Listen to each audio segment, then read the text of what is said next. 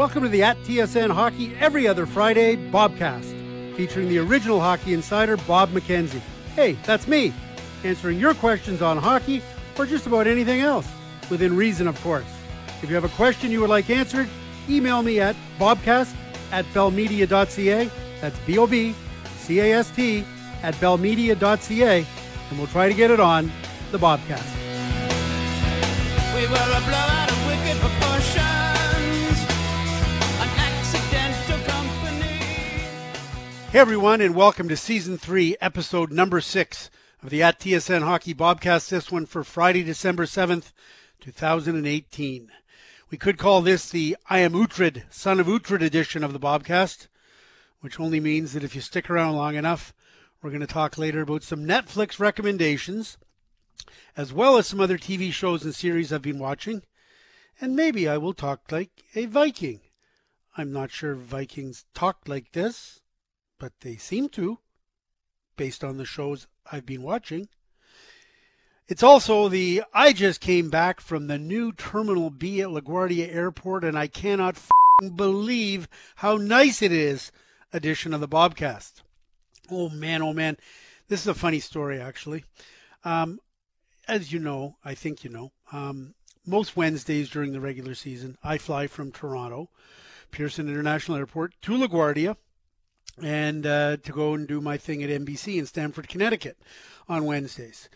So, same routine, and get off the plane Wednesday morning, walk up the jetway, and it's a weird feeling when you anticipate you're just about to do something you've done every week for years, and suddenly the entire thing is completely changed. So think about this for a moment. You walk into your house every night. You know exactly what it's like. Okay, so now picture walking into your house, and it's not your house anymore. It's like a Twilight Zone episode. Anyways, long story short, I walked out the jetway, and I expected to walk into the long, narrow hallway that is Terminal B, the Air Canada section at LaGuardia. It's dark, it's dingy, it's a low roof, it's crowded, it's old, it's decrepit. And I walked out, and there's this magnificent, airy, light, glass everywhere, windows, the amenities, the restaurants, the bars. There's a Shake Shack. There's a Shake Shack at Terminal B in LaGuardia. I walked out, and I had this terrible feeling like, oh my God, I got on the wrong plane. I'm in the wrong city. What the hell? And then I thought, okay, they've obviously moved Air Canada at LaGuardia. Maybe I'm in a different terminal now. Where am I going to catch the shuttle? What am I going to do? When I realized suddenly they've just opened the new terminal for Terminal B, and it is glorious. Absolutely glorious. Anyways, a lot has most certainly happened in the hockey world since last we left you on episode 5. And so let's discuss some of those things that have happened. So welcome to Seattle, the NHL's 32nd team this past week. Big news at the Board of Governors meetings in Sea Island, Georgia. And I'm really happy for Seattle, happy for the National Hockey League, because Seattle is a really cool city. Now, I say that, and I haven't been there in a really long time. The last time I was in Seattle was for the Memorial Cup in 1992. Would have been, I guess, I want to say they played out of what was called the Seattle Coliseum then. Held 15,000 people. That was the year that Zach Boyer of the Kamloops Blazers scored a goal, I believe, with 14 seconds left in regulation time to lead the Blazers to the Memorial Cup over the Sioux Greyhounds. That Blazer team, if memory serves, Darcy Tucker, Scott Niedermayer, Tyson Nash, Tom Rennie was the coach. So that was a great Memorial Cup, and it was great to spend a better part of a week in Seattle. And I've never had the reason to go back since then. But now maybe I do. But anyways, before the Memorial Cup, the first time I went to Seattle would have been in I want to say it was the 1990 season. 89-90 was the first year we did junior hockey on TSN. And that was at the tail end of Glenn Goodall's junior career. And he played like about 16 years of junior hockey, it seemed, for the Seattle Thunderbirds. Myself, Paul Romanek was the play-by-play guy. We went to do games there, and it was without exception the best junior hockey experience you could imagine. I want to say Russ Farwell was probably the general manager back then. Maybe Peter Anholt, who's now in Lethbridge, was the head coach. And it was just packed. As I say, I don't know what the capacity for the Coliseum was, 12,000, 14, 15. Seemed like a lot. And it just rocked. It was the best junior hockey experience. The fans were right into it. I always thought of Seattle as a great hockey city, a junior hockey city anyways. And they used to, you can't do this anymore because I think Gary Glitter turned out to be a pedophile or a perv or something. But his old song, Rock and Roll Part 2, na na na na na na na, hey! And that wasn't very good, but nevertheless, after every goal, that was their goal song. And the entire place in unison would stand up, clap, and punch the air. And the whole building would vibrate and shake. And it was just a fantastic junior hockey experience. So when I've known for quite a while, obviously, that Seattle was angling for an NHL team, and it was only a matter of time. But I really think of it as a tremendous hockey city from those old days with the Thunderbirds, and of course the more recent incarnations of the Thunderbirds. Matthew Barzal played there and what have you. So it's going to be interesting now to see how the whole thing unfolds. They got to get a name. Seattle, what are they going to be? Is it Seattle Totems, the Metropolitans? Sockeyes was the winner, I guess, of a online poll in the Seattle Times. And then you got people with Sasquatch and Kraken and all these other sort of more off-the-wall names. It'll be fascinating. The one thing I would say about the name, talking to some people who are associated with the Seattle bid, is anything and everything is on the table. And in fact, so much so that it's not 100% guaranteed that the team would be called Seattle. Now, they can't call them Washington.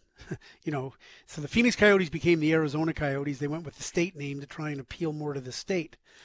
They can't do that in Washington because last time I checked, there's already a Washington in the National Hockey League and the defending Stanley Cup champions. I guess you could call them the Washington State whatever, but that almost sounds too collegian for the National Hockey League. And whether they go to Pacifica or Cascadia or Cascade or Puget Sound or Pacific Northwest, whatever regional name you come up with, it's just not going to have the same direct coolness as Seattle would. Seattle's become a cool city, really cool city. And so I got to think at the end of the day it will be Seattle in the name, but I was told, listen, don't assume anything. There's going to be a lot of brainstorming sessions on both the first and the last name for the Seattle team. As for the colors, I've just kind of assumed they would just do the Seattle thing. I mean, green and blue, blue and green, not that difficult. And Seattle Thunderbird colors were that and have been. And obviously the Seahawks. But here's the thing. There's a team called the Vancouver Canucks, and they've gone back to their traditional blue and green. And I don't think that Seattle's going to be able to or would want to just try and adopt the same colors as the Canucks. So maybe all new names and all new colors too. And to the idea that blue and green or green and blue is the trademark color of all sports in Seattle and the Pacific Northwest, U.S. Pacific Northwest, it was suggested to me that the Washington Huskies are very popular in the Pacific Northwest, and they wear purple and gold. Anyways, all I know is this. I'll try to get to Seattle for games, but by the time they actually start playing in the fall of 2021, as has been well documented by the great chronicler Dickie Dunn, I'll be living in a Florida retirement community by then. The other big news that happened since the last Bobcast was done, William Nylander signed with the Toronto Maple Leafs. Yay! Yay! We don't have to talk about Nylander anymore, but we will anyways a little bit. The best part, bar none, of Nylander signing with the Toronto Maple Leafs is that Gord Miller owes me a bottle of very expensive Barolo wine. It was actually a week ago today. I was on the radio with Gord doing Leafs lunch, and he said, "What's going to happen?" And I said, "I think he signs." And he goes, "You want to bet?" I go, "Yeah." So Gord took not sign, not play for the rest of the year, or not sign with the Leafs but gets traded as his options, and I took signs with the Leafs as mine, and we put a expensive bottle of Barolo on the line, and guess who won? And to be honest, the whole Nylander thing went down exactly the way I thought it would. Right at the last minute, more money than David Pastrnak gets from the Boston Bruins, but less than $7 million a year. And I will say this about what, from a financial point of view, Nylander kind of knocked it out of the park here. Because there's two ways to look at this. He's actually receiving $41.77 million for the balance of this season and 5 more. If you were to take that 5 3/4 seasons of pay, 41.77, and extend it so that for the time that he missed, extrapolate it, if you will, that's a 6-year, $7.5 million, the equivalent of a 6-year, $7.5 million per contract. And even as it stands, it's literally just shy of 6 times 7. 6 years, just barely under $7 million. And what happened is something that I wasn't sure was going to happen, and that is Nylander was effectively made whole for missing the first quarter of the season.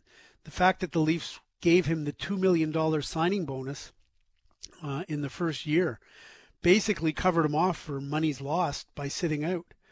And so I think, a lot of people will say, you could have done this deal in September or October. No, you couldn't, because I don't think the Leafs would have given him close to $7 million before the season began.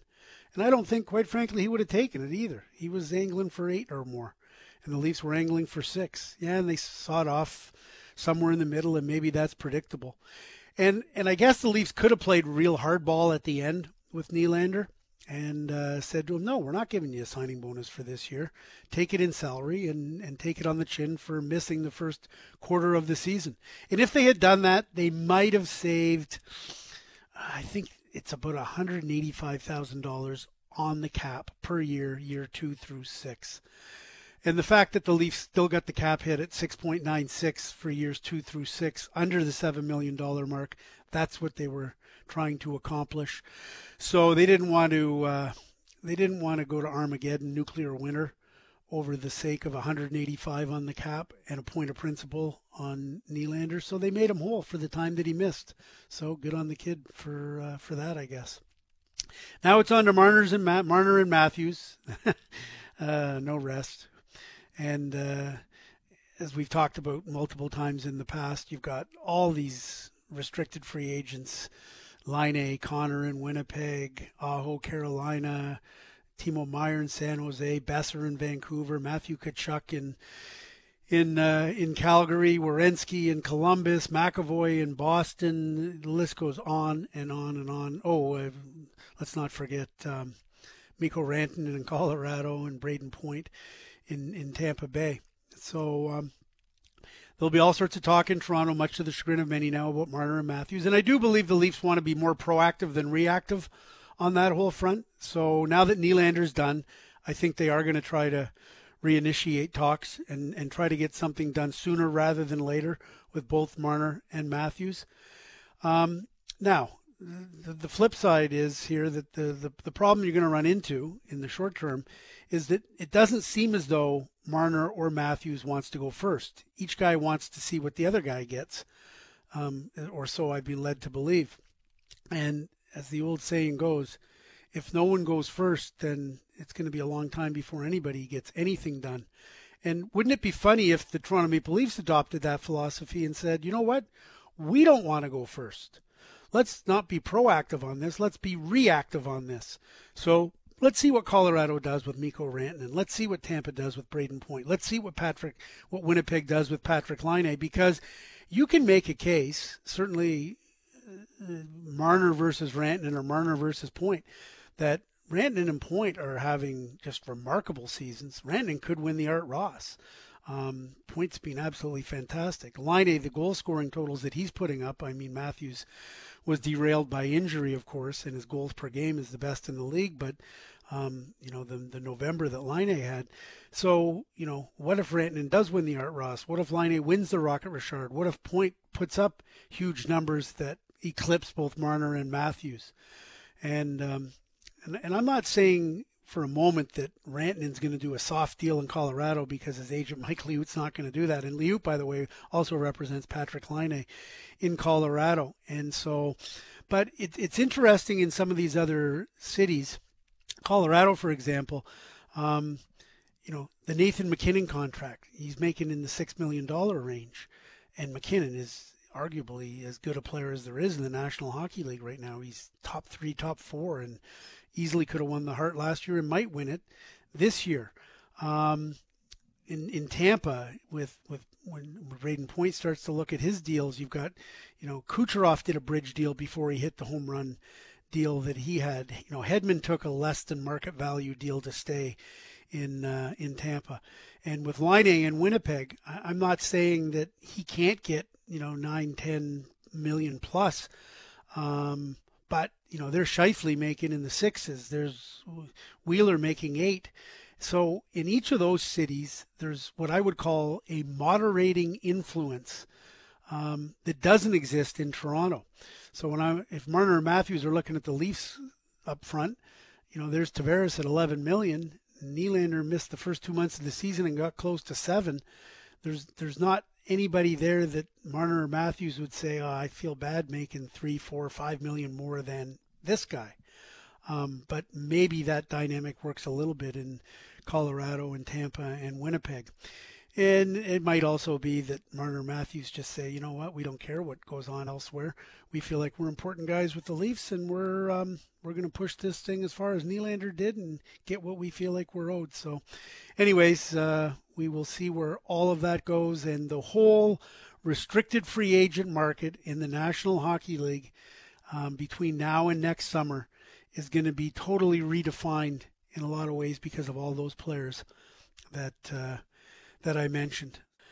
There was also big news on the World Junior Hockey Championship front this week. Hockey Canada announced that Edmonton and Red Deer have been awarded hosts of the 2021 World Junior Championship. Not the first time those two cities have hosted. It reminds me very much of 1995 when Edmonton, Calgary, and Red Deer shared the World Juniors, and that was the Dream Team World Juniors.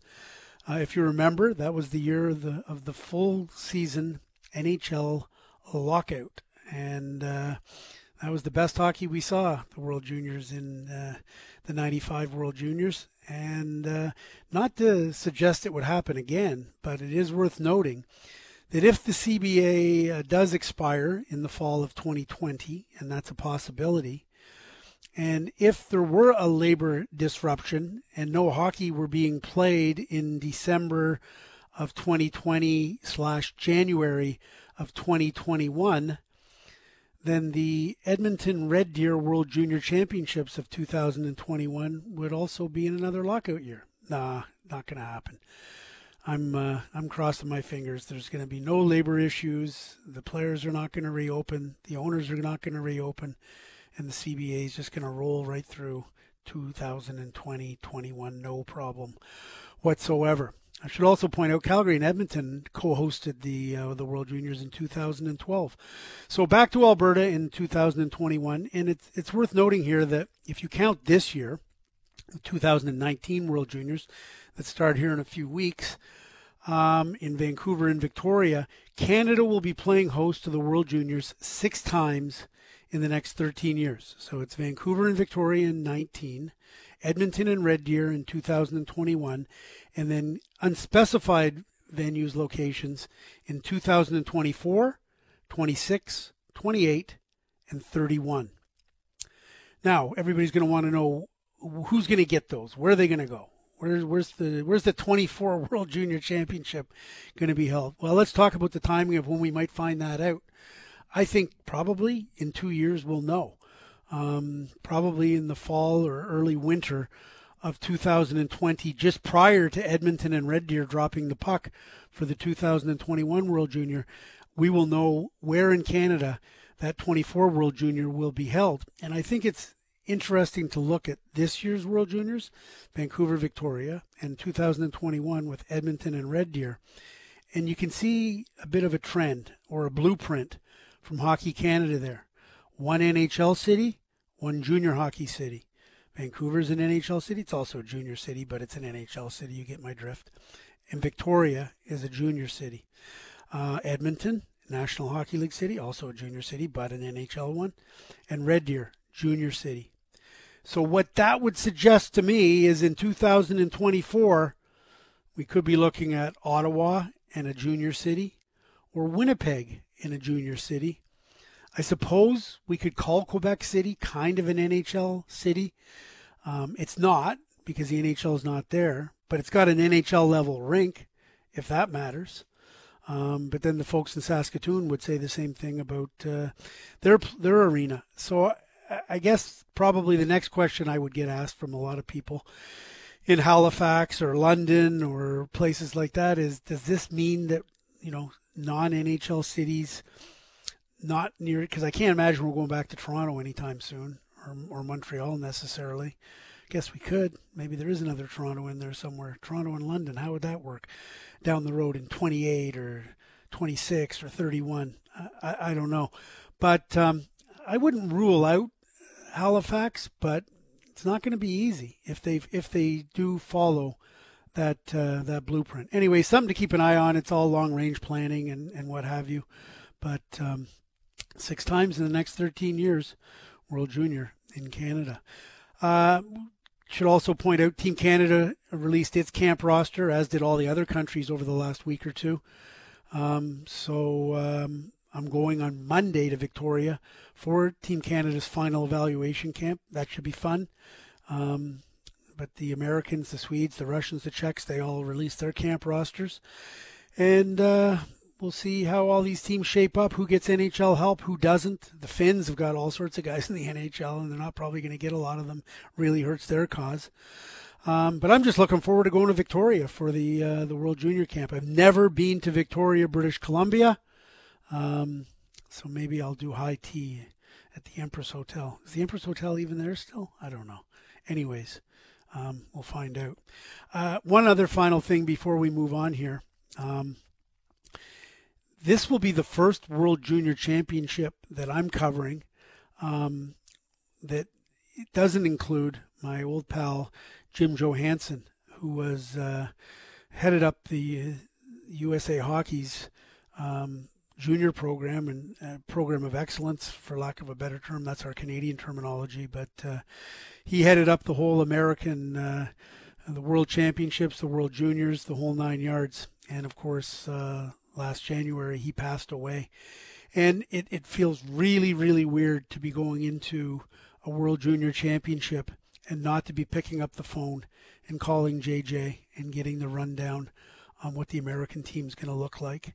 It's going to be a really weird feeling, and it just reinforces how much we miss Jimmy Johansson. And it's just, quite frankly, it's just not going to be the same. So to Jimmy Johansson's friends and family, I know you feel the same way I do, that JJ's missed incredibly all the time, but never more so than when we head into an event like this that he was synonymous with.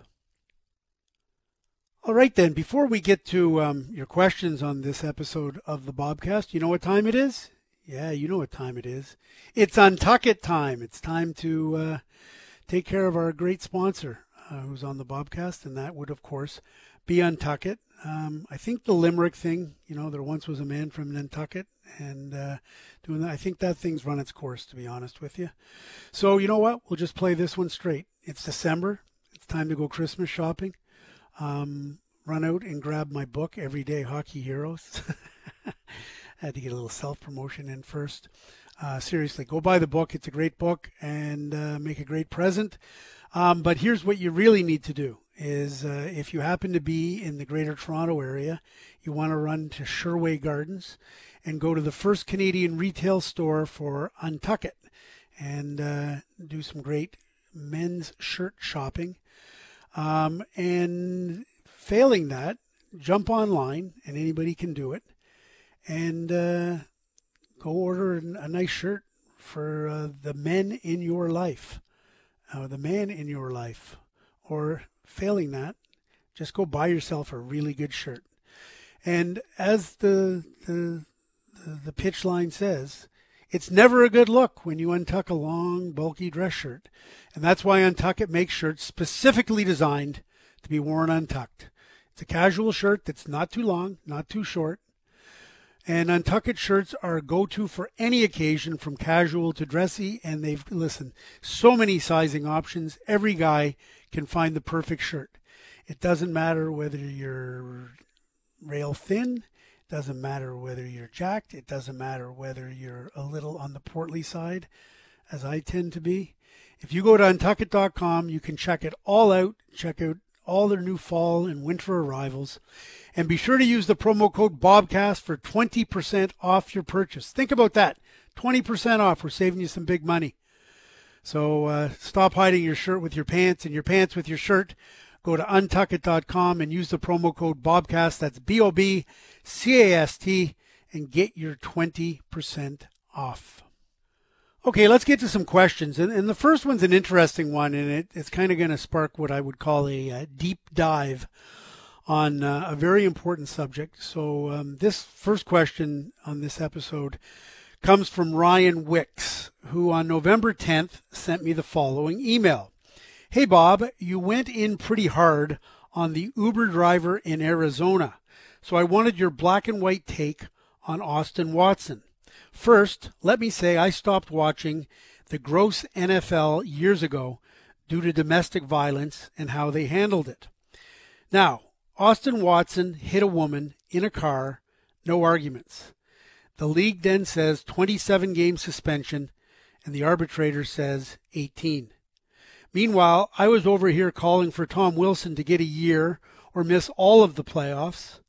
But can I even care about him anymore when a domestic abuser got less games to this point?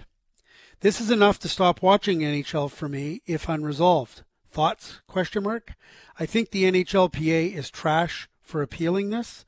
I think this is still a league that secretly came out against kneeling for the anthem, allows brutal hits, and now protects domestic abusers. Basically, this league is still run by white dinosaurs. I thought the NHL was above the fray back when they got rid of Slava Voinov. Nope, they seem to be taking notes from the NFL. Any feedback on air, even if you don't mention me, would be much appreciated. I want to know if all of your listeners know about Watson, and I'm curious if they will just overlook that so they can keep watching or supporting the NHL guilt-free. One of the many reasons I never give NHL ratings, if I need to see a game, I'll stream or steal it from Reddit. F. Gary and the NHLPA. Austin Watson pleaded no contest. He was one of the Preds last year that participated in a Stop Domestic Violence campaign. 18 games. Yeah, go F yourselves, NHL, NHLPA, Predators. A millionaire who's going to get a pass because we must be entertained, ? I'm not even throwing him in jail, but 18 games? I remember serving time in the brig in the United States Marine Corps for disrespect to an officer. Laughed my ass off. This dude gets 18 games for pushing his girlfriend.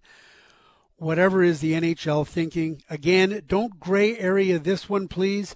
You had no issue calling an Uber driver all the names, despite not knowing all the details. I've asked multiple podcast hosts the same question regarding Watson. Looking forward to everyone's opinion, especially yours. Respectfully, Ryan Wicks. Okay, there's a lot there. Now, I should point out that 4 days after that, and it was after Tom Wilson's suspension got reduced, Ryan followed up just to take note of that. So there's that. And then 2 days after that, he came back, and this was after Austin Watson had actually started playing hockey games again. His suspension had ended. And he said, urging me to speak out on this, I respect and understand we can't touch that or talk about that take from everyone regarding Watson, but I promise you, if you don't talk about it, no one will really. This is how it starts. He goes on to say, Ryan does, I have personal experience with domestic abuse several times over, not a sob story. I just want you to know I think I found a path to better society, and I get the ideas, knowledge from my own experiences. That path is to stop looking at sports like an escape when in fact they get all the loopholes. while negatively impacting society. So that's from Ryan. So as I said, there's a lot there. 1 second here. Now, I'm just gathering my notes.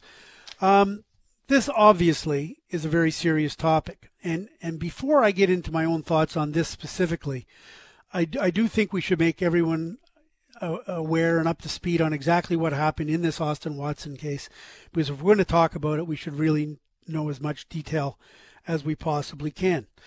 Austin Watson, of course, plays for the Nashville Predators, first-round pick, veteran NHLer. And last June, he was charged with domestic assault in Franklin, Tennessee.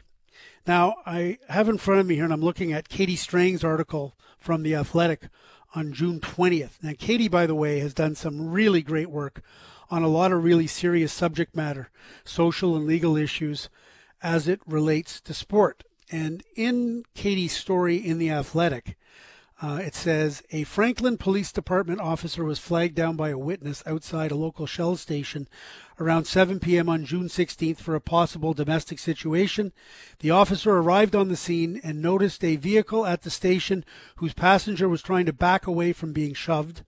According to the affidavit, the passenger was saying stop and was trying to cover her face. The complaint later went on to state the 26-year-old Watson told the officer that he and his girlfriend, quote, were having an argument about her drinking and not being able to attend a wedding, unquote.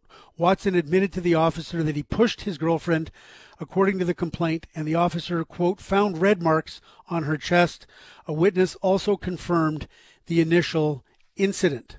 Watson, an Ann Arbor, Michigan native, was released on a $4,500 bond and is scheduled to next appear in court on June 28th at 1 p.m. He's being charged with a Class A misdemeanor assault in violation of, and then it goes on to list a lengthy numerical code that doesn't really apply here. So that's the basics. Now, in July, late July, I guess, July 24th, Watson pleaded no contest to a misdemeanor charge of domestic assault. And police released more details from that file, and some of it was in the Tennessean. The criminal investigation, this is from the Tennessean. Criminal investigation into Nashville Predators forward Austin Watson started after a witness saw the athlete swat his girlfriend outside a gas station and block her from getting out of their Jaguar SUV. Newly released police reports show. The witness said, quote, the SUV pulled up quickly into the gas station parking lot outside, just outside the gas station. After the witness saw the couple fighting and flagged down a passing officer, the victim initially denied Watson had touched her. Later in the interview, she said Watson was responsible for causing scratches on her chest. The 31-year-old victim is also the mother of Watson's child, who is also the mother of Watson's child, told police that, quote, sometimes he gets handsy, unquote, although the report did not elaborate on what that entailed. Following his July 24th plea, Watson was placed on judicial diversion, which means if the veteran player abides by terms of his 3-month probation, his case will be expunged. If Watson violates probation, he faces up to a year in jail. Watson's probation conditions included 26 weeks of a batterer intervention course, an inpatient treatment for drugs and alcohol, and that he maintain peaceful contact with the woman in the case. Okay, as we follow the chronology, now on September 12th, the National Hockey League suspended Watson for all of the preseason and the first 27 games of the regular season, and that was subsequently appealed by the National Hockey League Players Association on behalf of Watson to an independent arbitrator, as is permitted within the CBA. Now, on October 11th, independent arbitrator Shyam Das reduced the suspension from 27 games to 18 games. And here's a story in USA Today, and reacting to the reduction of the suspension from 27 to 18, and a quote from the National Hockey League, who put out a statement that day: "We firmly believe the right of appeal to an arbitrator of league discipline was never intended to substitute the arbitrator's judgment for that of the commissioner, particularly on matters of important league policy and the articulation of acceptable standards of conduct for individuals involved in the National Hockey League. The NHL added, "We will not hesitate to adhere to and enforce, through firm discipline as necessary, the standards of personal conduct we feel are appropriate for our league." That was from the NHL. Now, the NHL Players Association issued a statement that says the NHLPA takes domestic violence seriously and continues to work with the NHL to ensure that players are educated on this important societal issue. As part of those efforts, the NHL, NHLPA conduct domestic violence awareness training at our rookie orientation program and during the season for all NHL players. The CBA provides players with the right to appeal discipline imposed by the NHL for off-ice conduct to an impartial arbitrator. This essential right is intended to encourage the fair and consistent application of discipline. The arbitrator's independence helps ensure that the process and decision are fair. That is a principle to which we should always strive to adhere, even in cases where the subject matter is as difficult as domestic violence. And there's more. Now, in the immediate aftermath of the arbitrator's ruling, Austin Watson's girlfriend and mother of his child, Jen Guardino, released the following statement. The incident that took place on June 16th, however, was not an act of domestic violence. Austin Watson has never and would never hit or abuse me. My behavior in state of intoxication led to the police being involved that day. I have struggled with alcoholism for many years and am actively involved in Alcoholics Anonymous. I am fortunate to have Austin's continued support with my treatment. We handled matters poorly on June 16th and know that we need to make better decisions going forward. I take full responsibility for my actions on that day.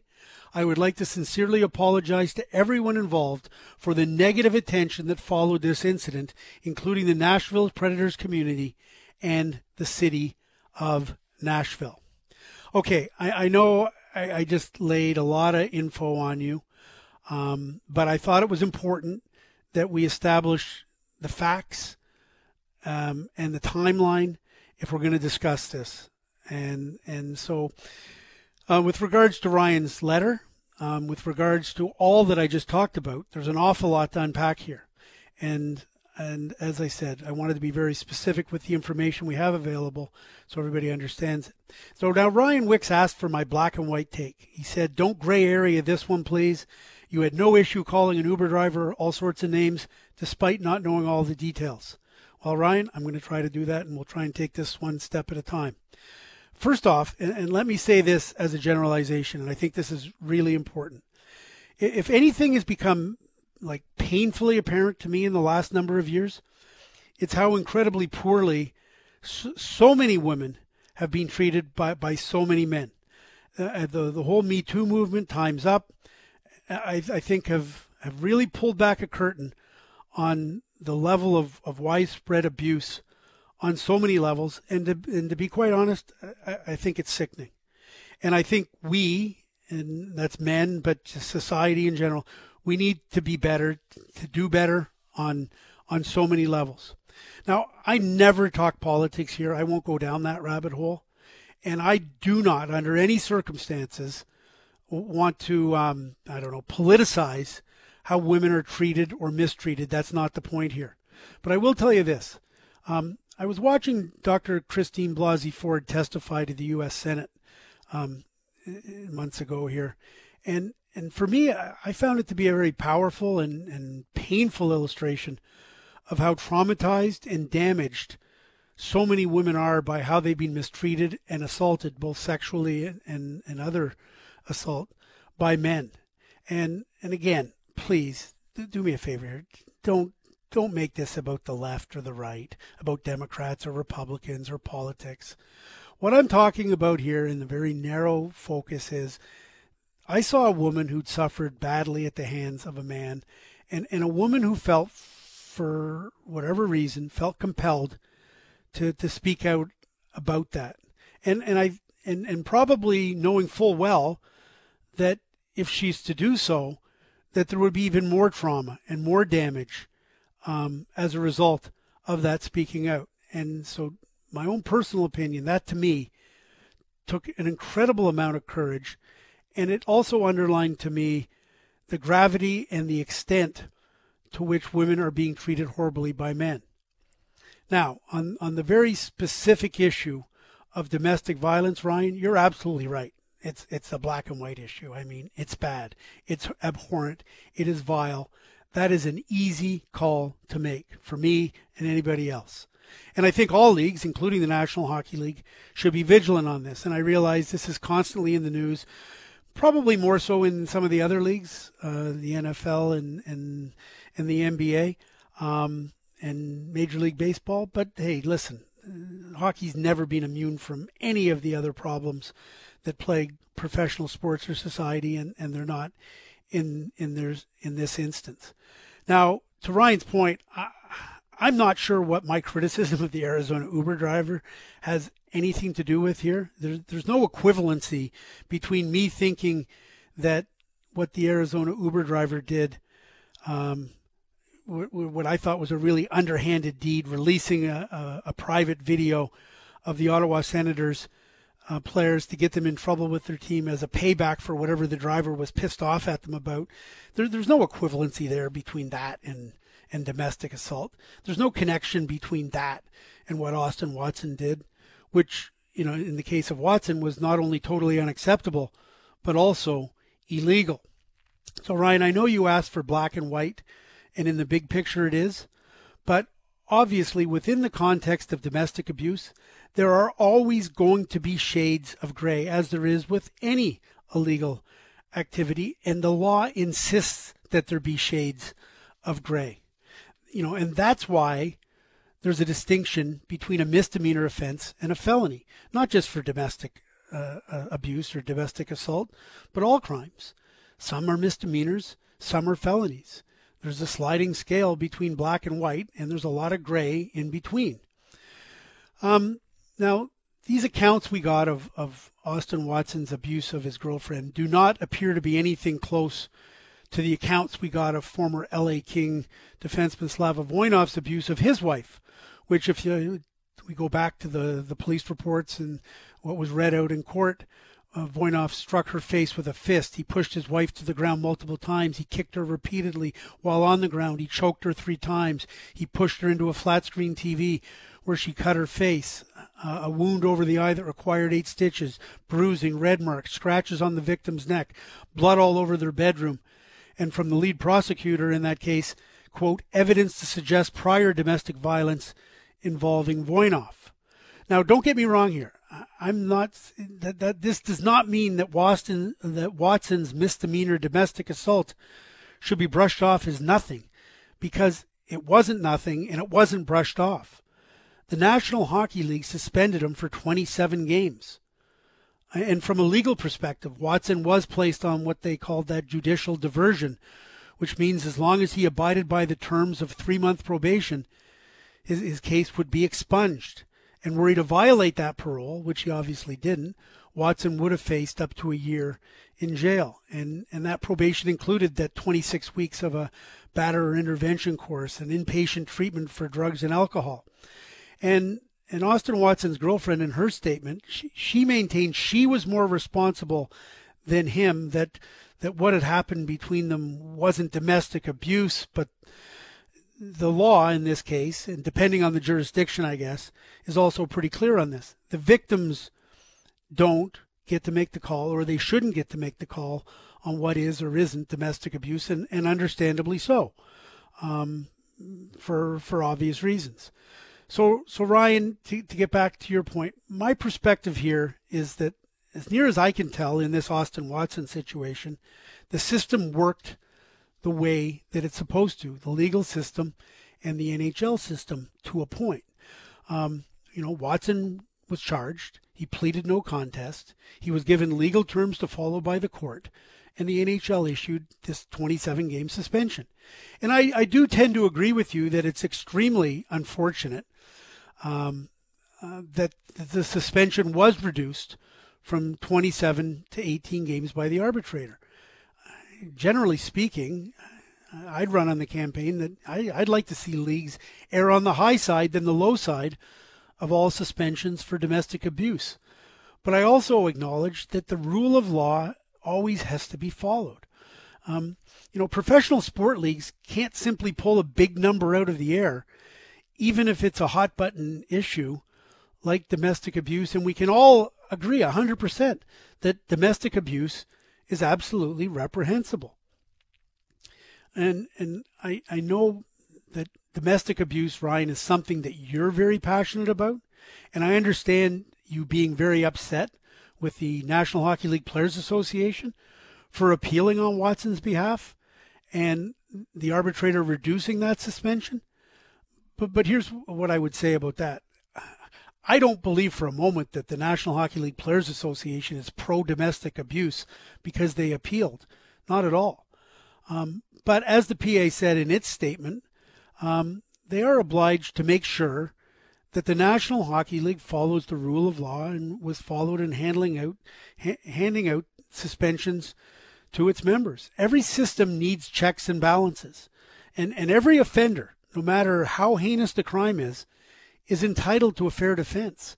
And I just say that sports leagues like the NHL should have to justify those decisions on disparities of suspensions. You just can't pluck a number and say 40, 60, 80, life. It doesn't work that way. Life doesn't work that way. The law doesn't work that way. And so you and I, Ryan, can generally speaking on principle bemoan that the reduction occurred as the NHL bemoaned it. But we, again, in our case, you're right, we don't know all the information and whether the NHL was able to justify the 27 games. And it's okay to be mad at the arbitrator for making the ruling, and I'm cool with that. But in any case, for a really black and white issue, that is domestic abuse, it's abhorrent, it's vile, totally unacceptable.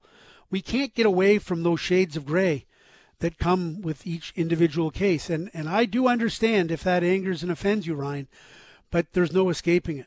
Now, as for Watson and his girlfriend, here's what I really hope. I really hope that it's all behind them and that, that this experience has led them both now to be in a better place than they were on June 16th. And I do understand the desire for punishment or justice or whatever you want to call it. But for me, the ultimate goal in any action is hoping that it leads everyone to a better place where the offense never happens again. And as a postscript to all of this, I do have one message for Ryan Wicks, and it's this. Ryan, you really need to dial things down a notch. Now, I get that Ryan is passionate about this issue and that he's been deeply and personally affected by it. Understood. But when Ryan emailed his questions on Watson to the Bobcast, and I didn't immediately respond to them in the episode before this one, he kind of went off. On November 25th, Ryan sent me this email. Wow, not even one word about Austin Watson or domestic abuse, Bob? Not even email to me? At least the boys at the Fantasy Hockey Podcast responded in long form. You must be too big time to care, eh? Oh, by the way, Chris Weidman got traded for the Uber incident. You will go all in, mistakenly calling the Uber driver a douche and a scum of the earth, yet you don't touch Watson? Looks like Watson matters in deeper bangers leagues, boys. Don't be the weak POS that picks him up just because you're bad. I don't need to pick up domestic abusers to win fantasy hockey, and I also don't need to watch games, and unlike Bob, I will talk about it. I'm erasing the Bobcast from my device's services. Thanks for nothing other than relentlessly plugging your book. Try having a show more often than every 2 weeks. Lazy. That from Ryan Wicks. And then he followed it up one more with, I guess you win as the subject line. And after Austin Watson in one of his games back, after suspension, got a hat trick, he did a screen cap of Austin Watson celebrating the hat trick. And then a couple of days after that, he came back with another email that said, if you had spammed opinions like Watson, if you had spammed opinions about Watson like you spammed 11th hour Nylander bullshit, we may have gotten a foot in the door of decency, but nah, go for clickbait. You know the subject of Watson would get you a lot of views too, right? You can't have it both ways. Thanks again for nothing so far. I'm aware you mentioned it once briefly, Ryan Wicks. I don't normally go after Bobcast listeners like that, but I don't. I only included those emails because I want to make a larger point because of them. So I'll say two things to all of this. Number one, I try never to shy away from any subject matter, but you know what? There's only so many questions that can be answered on the Bobcast. And truth be told, I didn't answer Ryan's question about Austin Watson in the previous Bobcast episode simply because I didn't have the time to seriously prepare an answer. And hell, this is a subject matter that requires serious thought and consideration. And I know a lot of people get upset that I don't devote enough time to this issue or that issue that happens to be paramount in their lives. But the reality of my job, and I've said this many times before and I'll continue to say it, is that I don't do too many deep dives on any one subject because I'm so busy covering little aspects of all of the NHL, to say nothing of the NHL draft, the World Junior Championship, on it goes. And the second point I would make, and this isn't just for Ryan, but for everybody, maintaining some degree of civility is never a bad thing. I mean, being civil is not very fashionable these days. And I understand, I get where we're at, but judging people, being outraged, it seems to be how so many people are rolling now. And this is just my 2 cents, but sending abusive and insulting emails because you're disappointed that I didn't immediately respond to what you said or how I responded doesn't measure up to what you were looking for. It's not a good look for anybody. And the reason I bring this up, and I talked about the larger issue, is I found this happening to me and to a lot of people a lot more lately.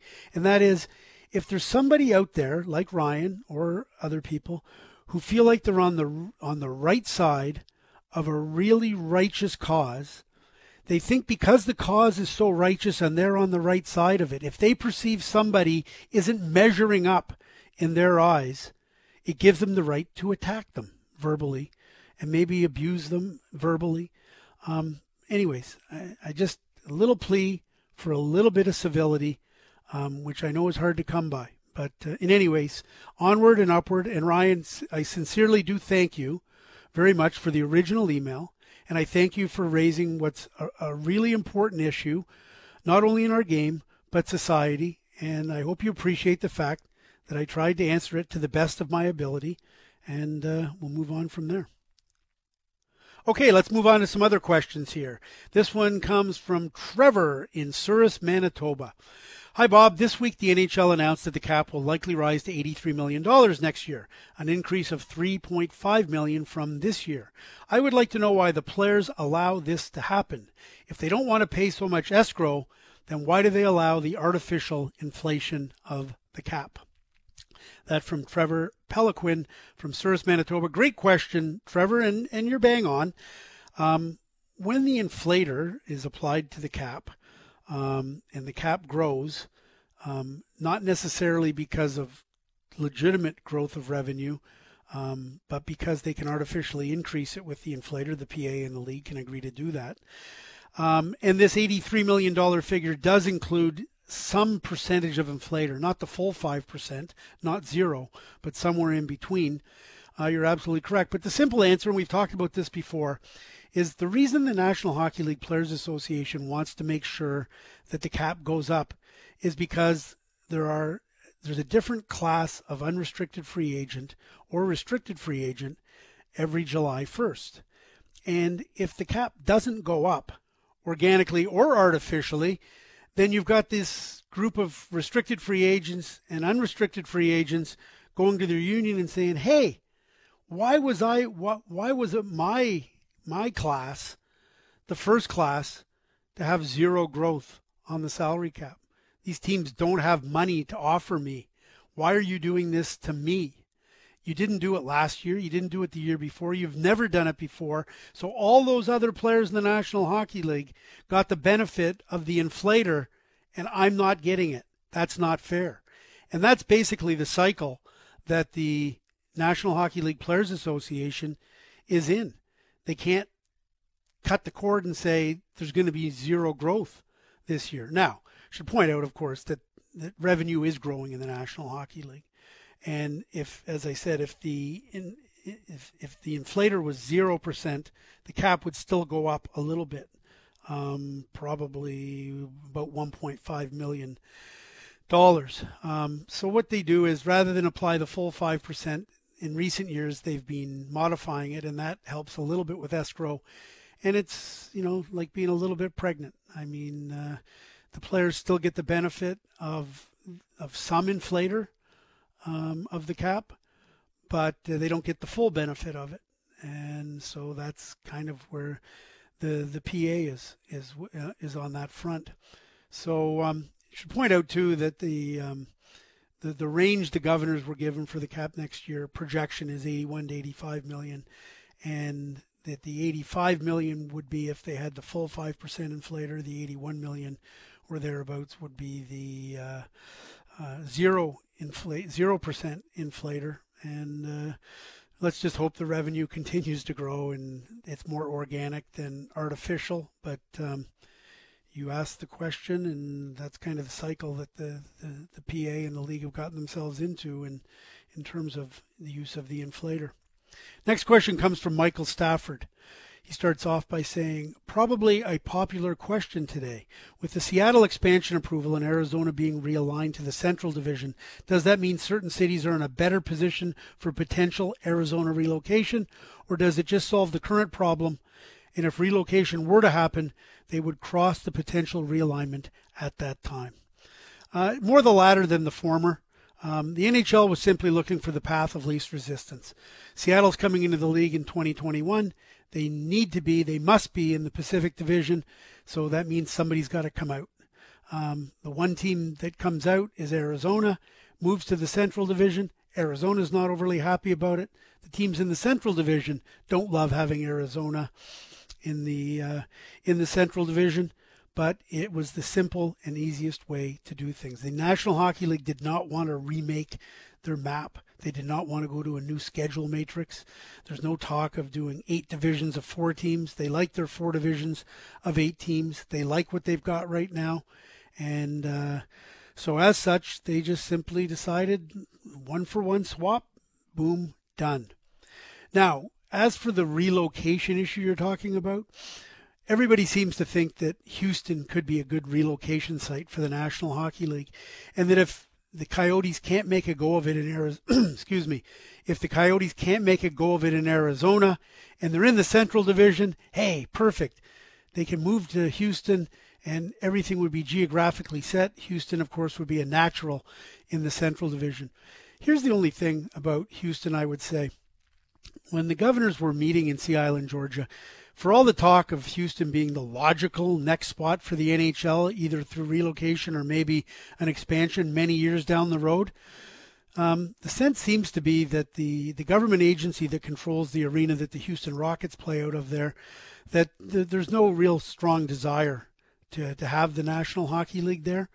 And as such, with a government-run arena there, there's no burning desire for an ownership group to pop up to get what they would get a really favorable arena deal in Houston. So right now, for as much talk as Houston gets for a relocation and or expansion down the road, I don't think there's a warm fuzzy there for the National Hockey League or vice versa. And what have you. Now, I did make a few waves in a really lame sort of way with insider trading this past week when I mentioned that Houston doesn't seem to be on the radar, but something to keep an eye on, and it's very far down the road and very tentative and not at all solid.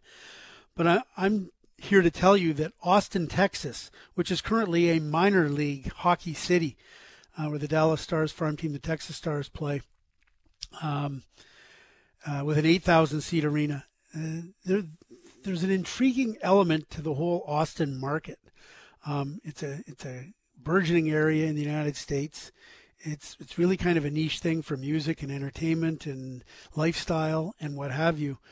And it was suggested to me simply that down the road many years, if Austin were to have an arena that was much larger than the one that's currently there, that it could be the type of market that the National Hockey League would look at. And so just, again, I'm not saying the NHL is going to Austin. I'm not saying there's any expansion coming. I am saying that there's some intriguing elements to the concept or the idea of Austin as a hockey city. And we'll see where things go from here. But right now, man, let's just get Seattle in the league in 2021, and we'll talk about other stuff years down the road. Next question comes from Justin Labano.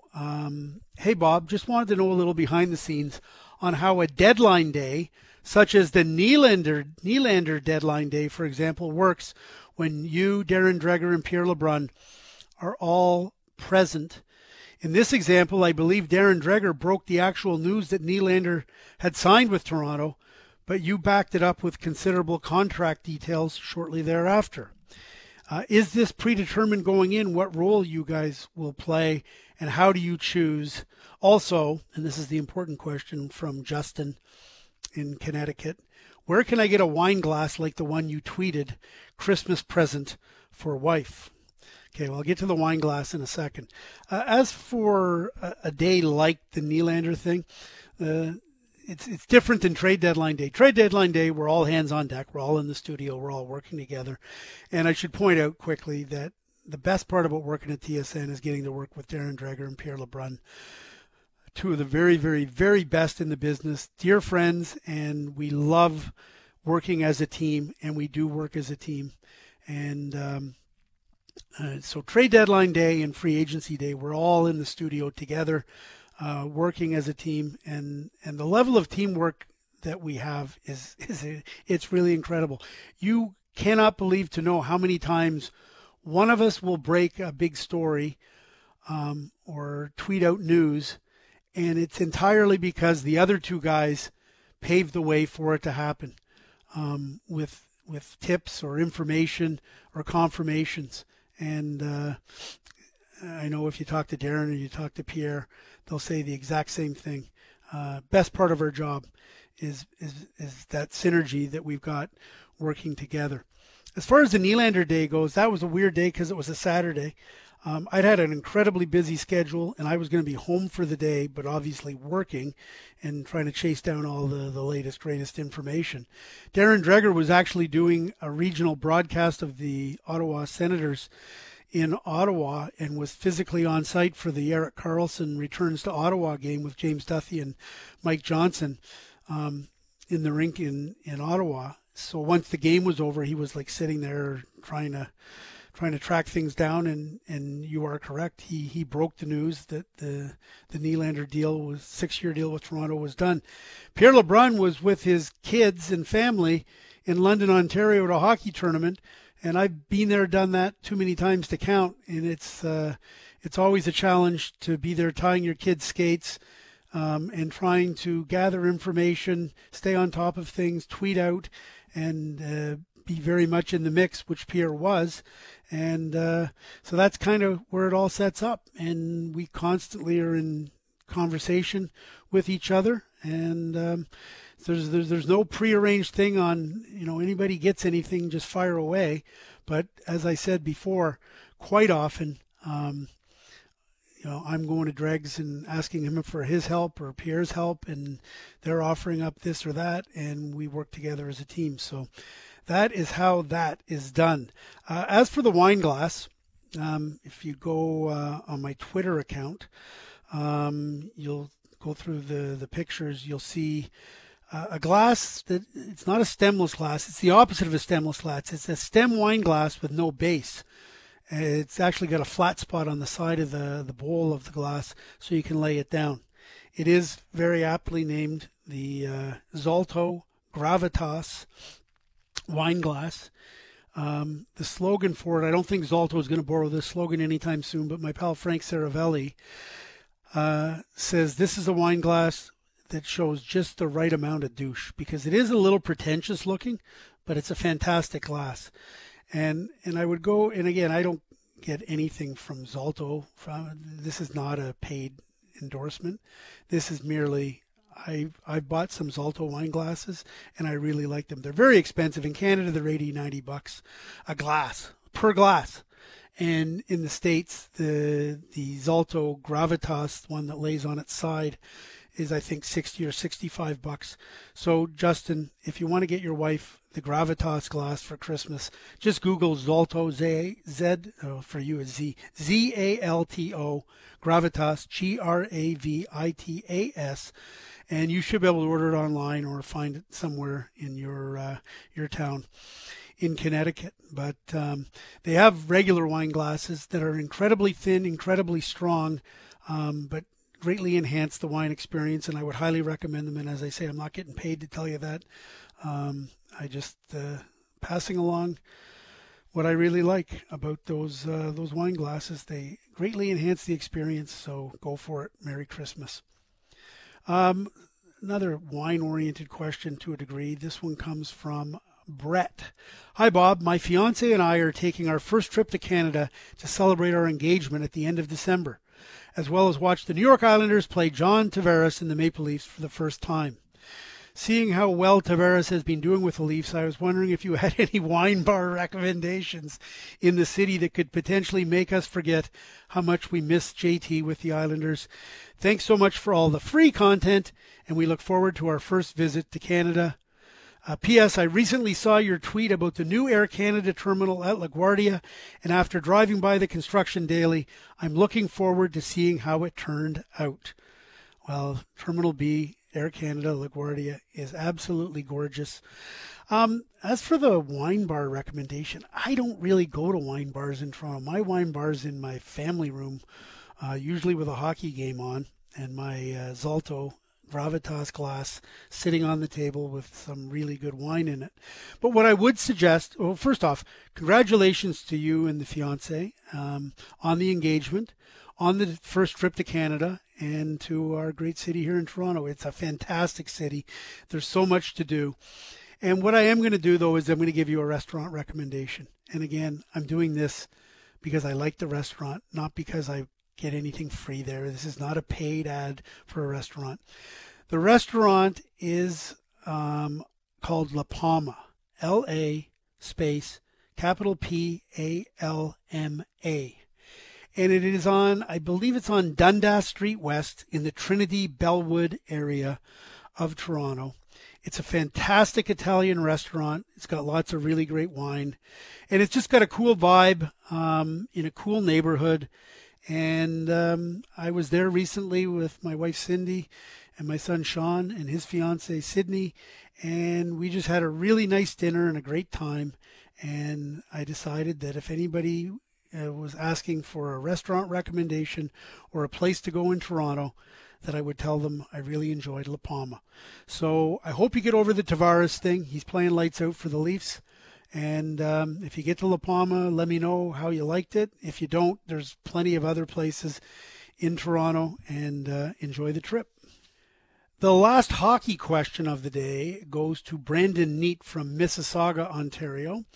Hey, Bob, with the recent news that both Matthew Savoy in Alberta and Shane Wright here in Toronto have applied for exceptional status in the WHL and OHL respectively, I am just curious if there is anyone who has applied for exceptional status that has not received it. I know I've heard that John McFarland applied for it after his big bantam year with the 1992 year of birth junior Canadians, but I haven't heard of anyone else. A guy like Tyler Benson put up massive numbers before being drafted to the WHL, and there were rumblings he might apply, but I don't know that he ever did. On a side note, Shane Wright is very impressive in the handful of games I've seen him play for the Don Mills Flyers. I'm looking forward to tracking the rest of his year with Don Mills, and as he progresses in the OHL and beyond, thank you for your time, Brandon Neat. I should also point out I got an exceptional player question from Chad Campbell, who said, "Hi, Bob. I was curious with the recent applications for exceptional status by Shane Wright and Matthew Savoy. If you know of any time someone applied for exceptional status but did not get accepted, keep on doing what you're doing, Chad Campbell." On kids not getting exceptional status, I personally am not overly comfortable going down that road. I honestly don't even love the fact that it becomes public knowledge that these 14-year-old kids apply for exceptional status, because if they don't get it, then everybody's aware of that. And then there have been one or two instances, certainly one instance anyways, that Brandon alluded to. But I personally don't focus on that part of it. And yet, here we are reporting that two 14-year-olds, Matthew Savoy in St. Albert, Alberta, and Shane Wright, who plays for the Don Mills Flyers in the Greater Toronto Hockey League, have met the December 1st deadline for applying exceptional status. Anyways, it's a tough one, but it's the nature of the beast in hockey, isn't it? When you see many of the kids doing what they do at the age they do it, whether it's Connor McDavid or John Tavares and others, and yet there have been other players that have gotten exceptional status that haven't turned out to be quote-unquote exceptional at the professional level or projected to be exceptional at the professional level, guys like Sean Day and Joe Veleno, although Joe Veleno is still very much a prospect, and I'll see him at the World Junior Camp this week. I can only tell you this. I was at the Whitby Silver Stick tournament, and I saw Shane Wright play a game for the Don Mills Flyers, and he is, by all accounts, head and shoulders the best prospect for this year's OHL draft, even though he's a year younger than everybody else. And the exceptional player status, I wrote about it in detail in my book, Hockey Confidential. It was a story about Connor McDavid, but it was also a story about the process of getting exceptional status in Canada, and the pros and cons of it and everything that they have to go through. And so I'll just leave it for Hockey Canada to do its due diligence on deciding whether Matthew Savoy and Shane Wright merit exceptional status. But you would think the very first criteria from the hockey side of things, never mind the physical, emotional, mental hurdles that need to be overcome to make sure that these kids are equipped to play against kids 4 or 5 years older than them. But the very first criteria really should be, if we make this kid exceptional, is he going to be the best kid in the OHL or the WHL draft class? And I would suggest if he's not, then I'm not sure that necessarily should apply, but nevertheless, that's the process that they'll go through. One thing worth noting here, a little bit interesting, is Matthew Savoy is a 14-year-old in St. Albert, as I said. I was looking at his birth date, January 1st, 2004, which is to suggest that if he was one day older, he would, in fact, have been in last year's WHL Bantam draft. So, yeah, he's an underager, but by one day. And Shane Wright is a January 5th birth date and in 2004. And I know that's going to get everybody on the whole early birthday, late birthday thing, and what an advantage it is in hockey to be born in the early part of January, where you get to be almost a year older than a lot of the players who are considered the same age as you. But thought that was worth noting a little bit. The other interesting talking point about Matthew Savoy in St. Albert is that, to my knowledge, there's never been anybody in the Western Hockey League that's even applied for exceptional status before. And obviously there's never been anybody. And the WHL, when I say the WHL, I don't know if the league does, maybe it does, but certainly I can tell you this. The guys that own and manage and coach and the Western Hockey League culture and establishment, if you will, are so vehemently opposed to the whole idea of exceptional player status. They think it's an Ontario thing or a Quebec thing, but mostly an Ontario thing, and it mostly has been. So they're not big on that bandwagon, but they don't make the decision. Hockey Canada does. And so it's interesting because the system for drafting players in the Western Hockey League is different than in the OHL or the QMJHL. There's a bantam draft, so they draft 14-year-olds. Matthew Savoy is getting drafted this year no matter what, whether he gets exceptional status or not. Getting the exceptional status would simply mean that he's allowed to play full-time in the WHL next season as a 15-year-old, as opposed to only having the 5-game cup of coffee / trial that is ordained by WHL rules. So that's an interesting distinction there. And so we'll see how it all plays out, but we'll keep an eye on all of that. So good questions from Brandon and Chad on exceptional status as it relates to Matthew Savoy and Shane Wright. The final question of this episode of the Bobcast goes to a very good friend of the show, Alan Steele from Medford, Massachusetts. Alan Steele loves the Bobcast. He's a constant contributor in terms of asking questions, and I haven't received it yet, but I am led to believe that waiting for me at the TSN shipping department is a lovely gift from Alan Steele. So never let it be said that my affection and my interest cannot be bought. Alan actually told me a long time ago, because he was thanking me for the Peaky Blinders recommendation on Netflix many moons ago. And he was very kind and told me that he was going to send me a sweatshirt from his company, Blue Line Holdings Corp. And said sweatshirt, I believe, is now waiting for me in the TSN shipping department. So I look forward to getting that. Thank you very much, Alan. Alan, as I said, friend of the show, also a friend of Kevin DuPont of the Boston Globe.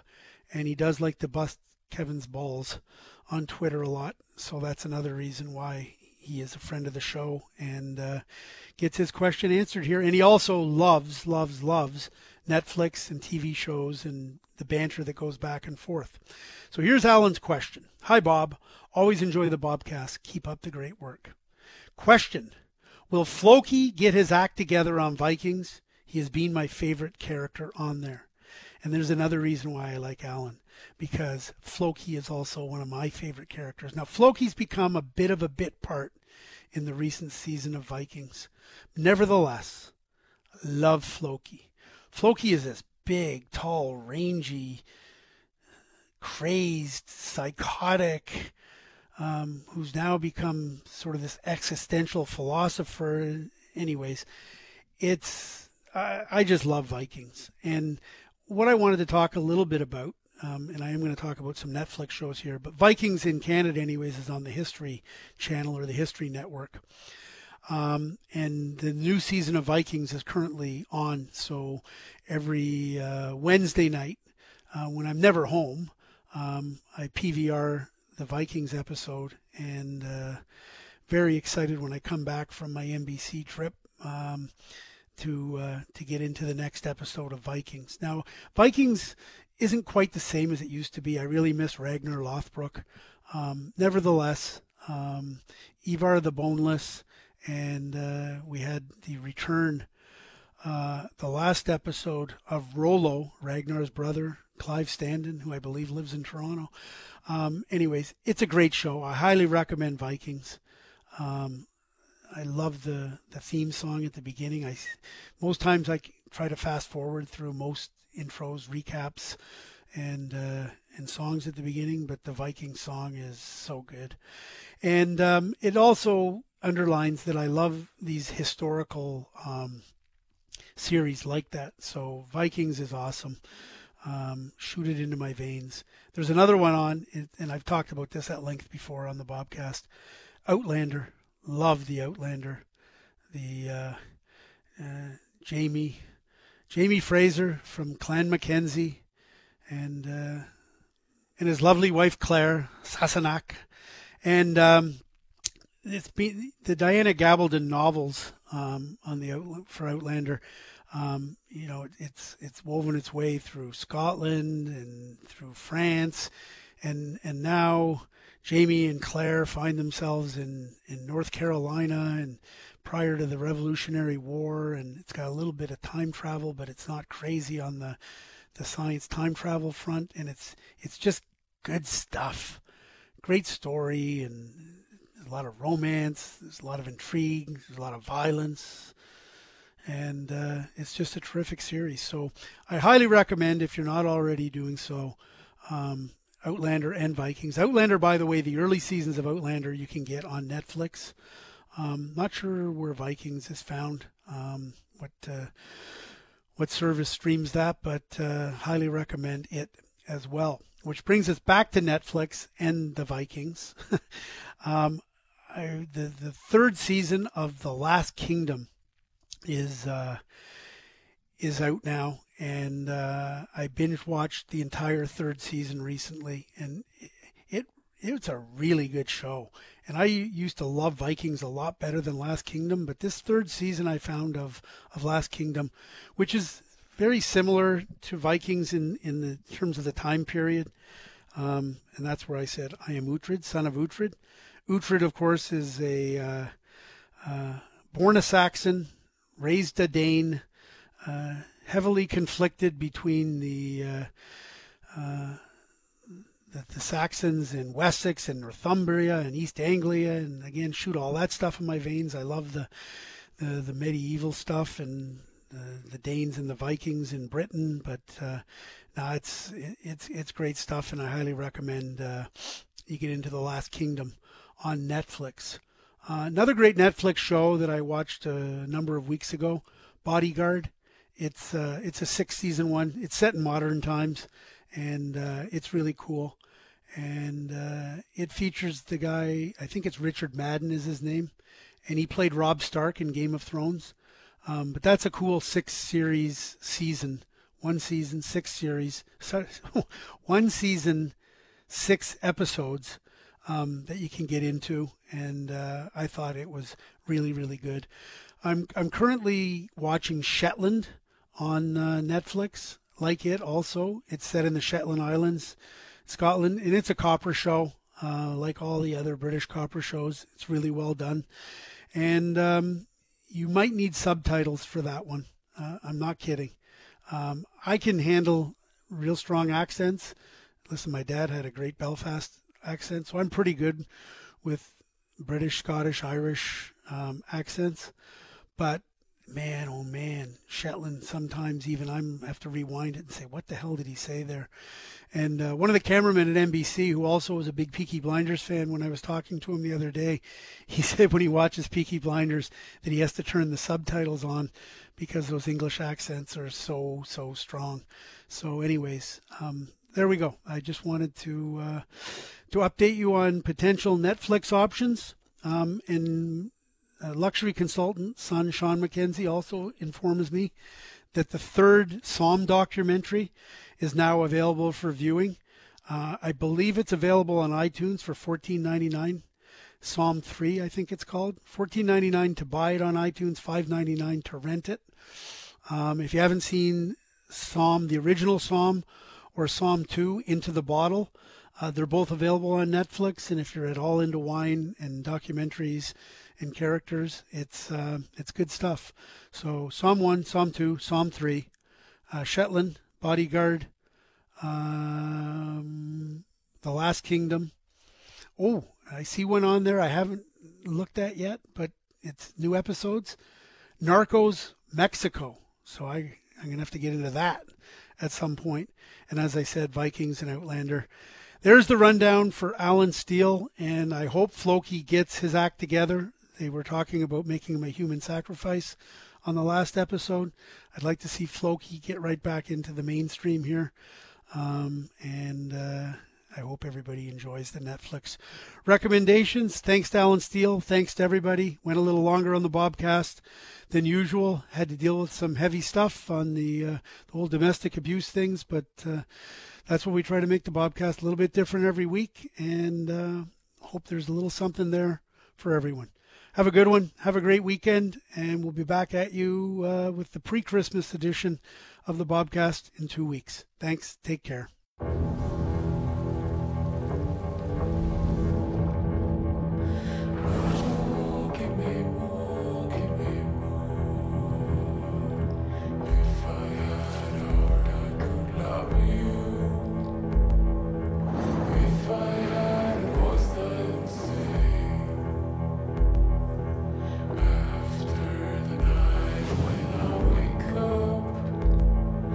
See what tomorrow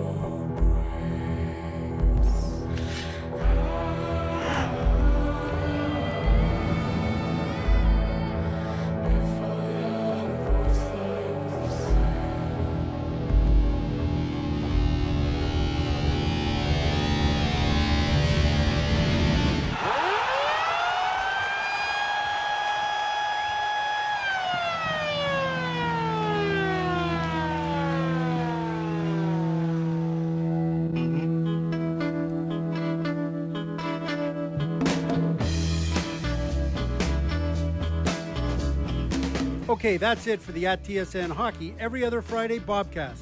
Hope you enjoyed today's show. If you would like to submit a question on hockey or just about anything else, email it to bobcast@bellmedia.ca. That's BOBCAST @bellmedia.ca, and we'll try to get it on the next Bobcast. Be sure to follow me on Twitter. That's @TSN Bob McKenzie. And for great hockey coverage all year round, follow the @TSN Hockey Twitter account and make tsn.ca your source for all things hockey, especially for the Tuesday and Thursday editions of Insider Trading with myself, Darren Dreger, and Pierre Lebrun. Thanks for tuning into the Bobcast. See you next time, and have a great weekend.